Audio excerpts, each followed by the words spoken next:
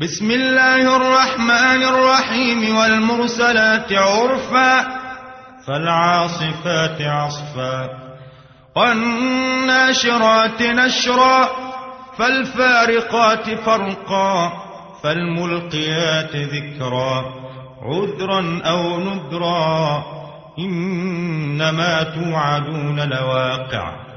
فإذا النجوم طمست وإذا السماء فرجت وإذا الجبال نسفت وإذا الرسل أقتت لأي يوم أجلت ليوم الفصل وما أدراك ما يوم الفصل ويل يومئذ للمكذبين ألم نهلك الأولين ثم نتبعهم الآخرين كذلك نفعل بالمجرمين ويل يومئذ للمكذبين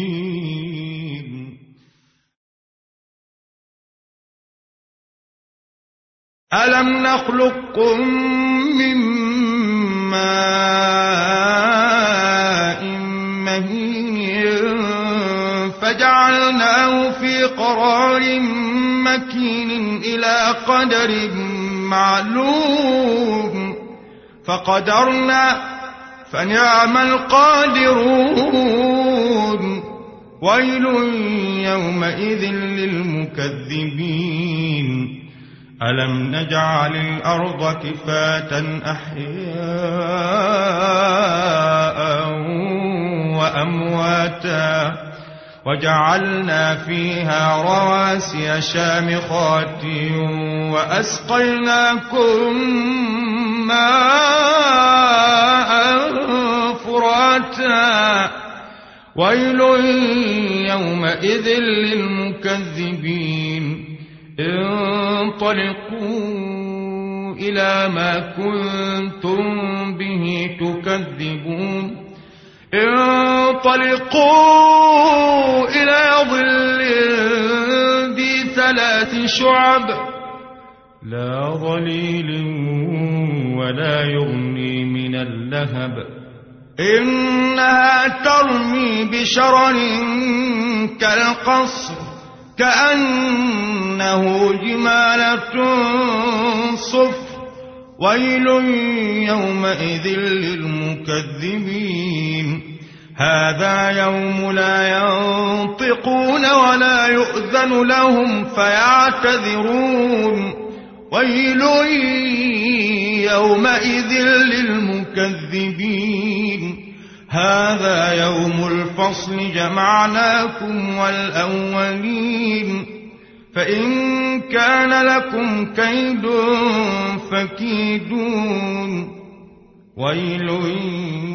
يومئذ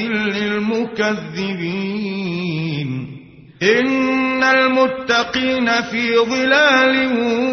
وعيون وفواكه مما يشتهون كلوا واشربوا هنيئا بما كنتم تعملون إنا كذلك نجزي المحسنين ويل